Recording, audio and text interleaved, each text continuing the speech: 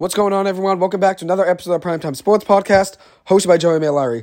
So I'm recording a quick episode before the late game windows start in the NFL, the 4:25 games start. It's 4:15 right now. The 1 o'clock window did just end. The Miami Dolphins are in the playoffs. The Buffalo Bills beat the Patriots, and the Steelers did get a win against the Browns.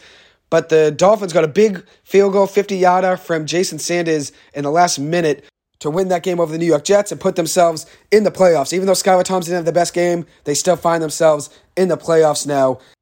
So I'm going to give some predictions before the 4:25 games start and give some hot takes. Since it's the last game of the regular season for a lot of these teams, I figure why not have some hot takes to close out the regular season. So first one I'm going to start with is the New York Giants running back Gary Brightwell. He will be splitting touches today with Matt Breida, with Saquon Barkley being inactive.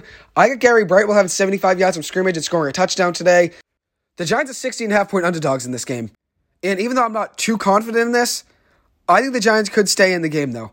Even though I wouldn't bet on them covering 16.5, because you never really know, especially considering the Eagles need this win to be the one seed in the NFC and they want to win, and the Giants have all backups playing, I think the Giants could be in the game. 16.5 is a lot to cover. My next prediction, I got the Rams upsetting the Seattle Seahawks today and ending their playoff chances.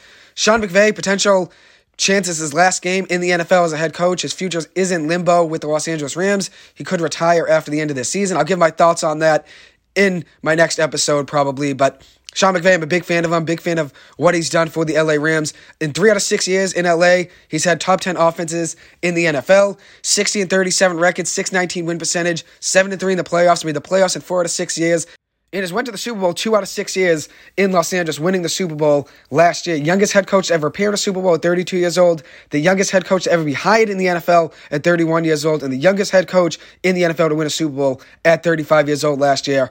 He took a team that really had no direction and missed the playoffs for 12 straight years and won them a Super Bowl by year 6 and made them a playoff team and a Super Bowl contender by year 2, having them make the Super Bowl and lose to the Patriots.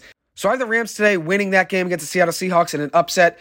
I think if this were to be Sean McVay's last game as a head coach, he's not going out with a loss. He's going to go out with a win. So that's a hot take there. And my last prediction is Aaron Rodgers tonight at Sunday Night Football. I think he'll throw 3+ touchdowns in a 10-point win for the Green Bay Packers over the Detroit Lions to put the Packers in the playoffs. One last thing I want to mention, the Houston Texans won their game today and the Chicago Bears lost their game. The Texans won the thrill over the Indianapolis Colts, giving the Chicago Bears the first overall pick in this year's draft.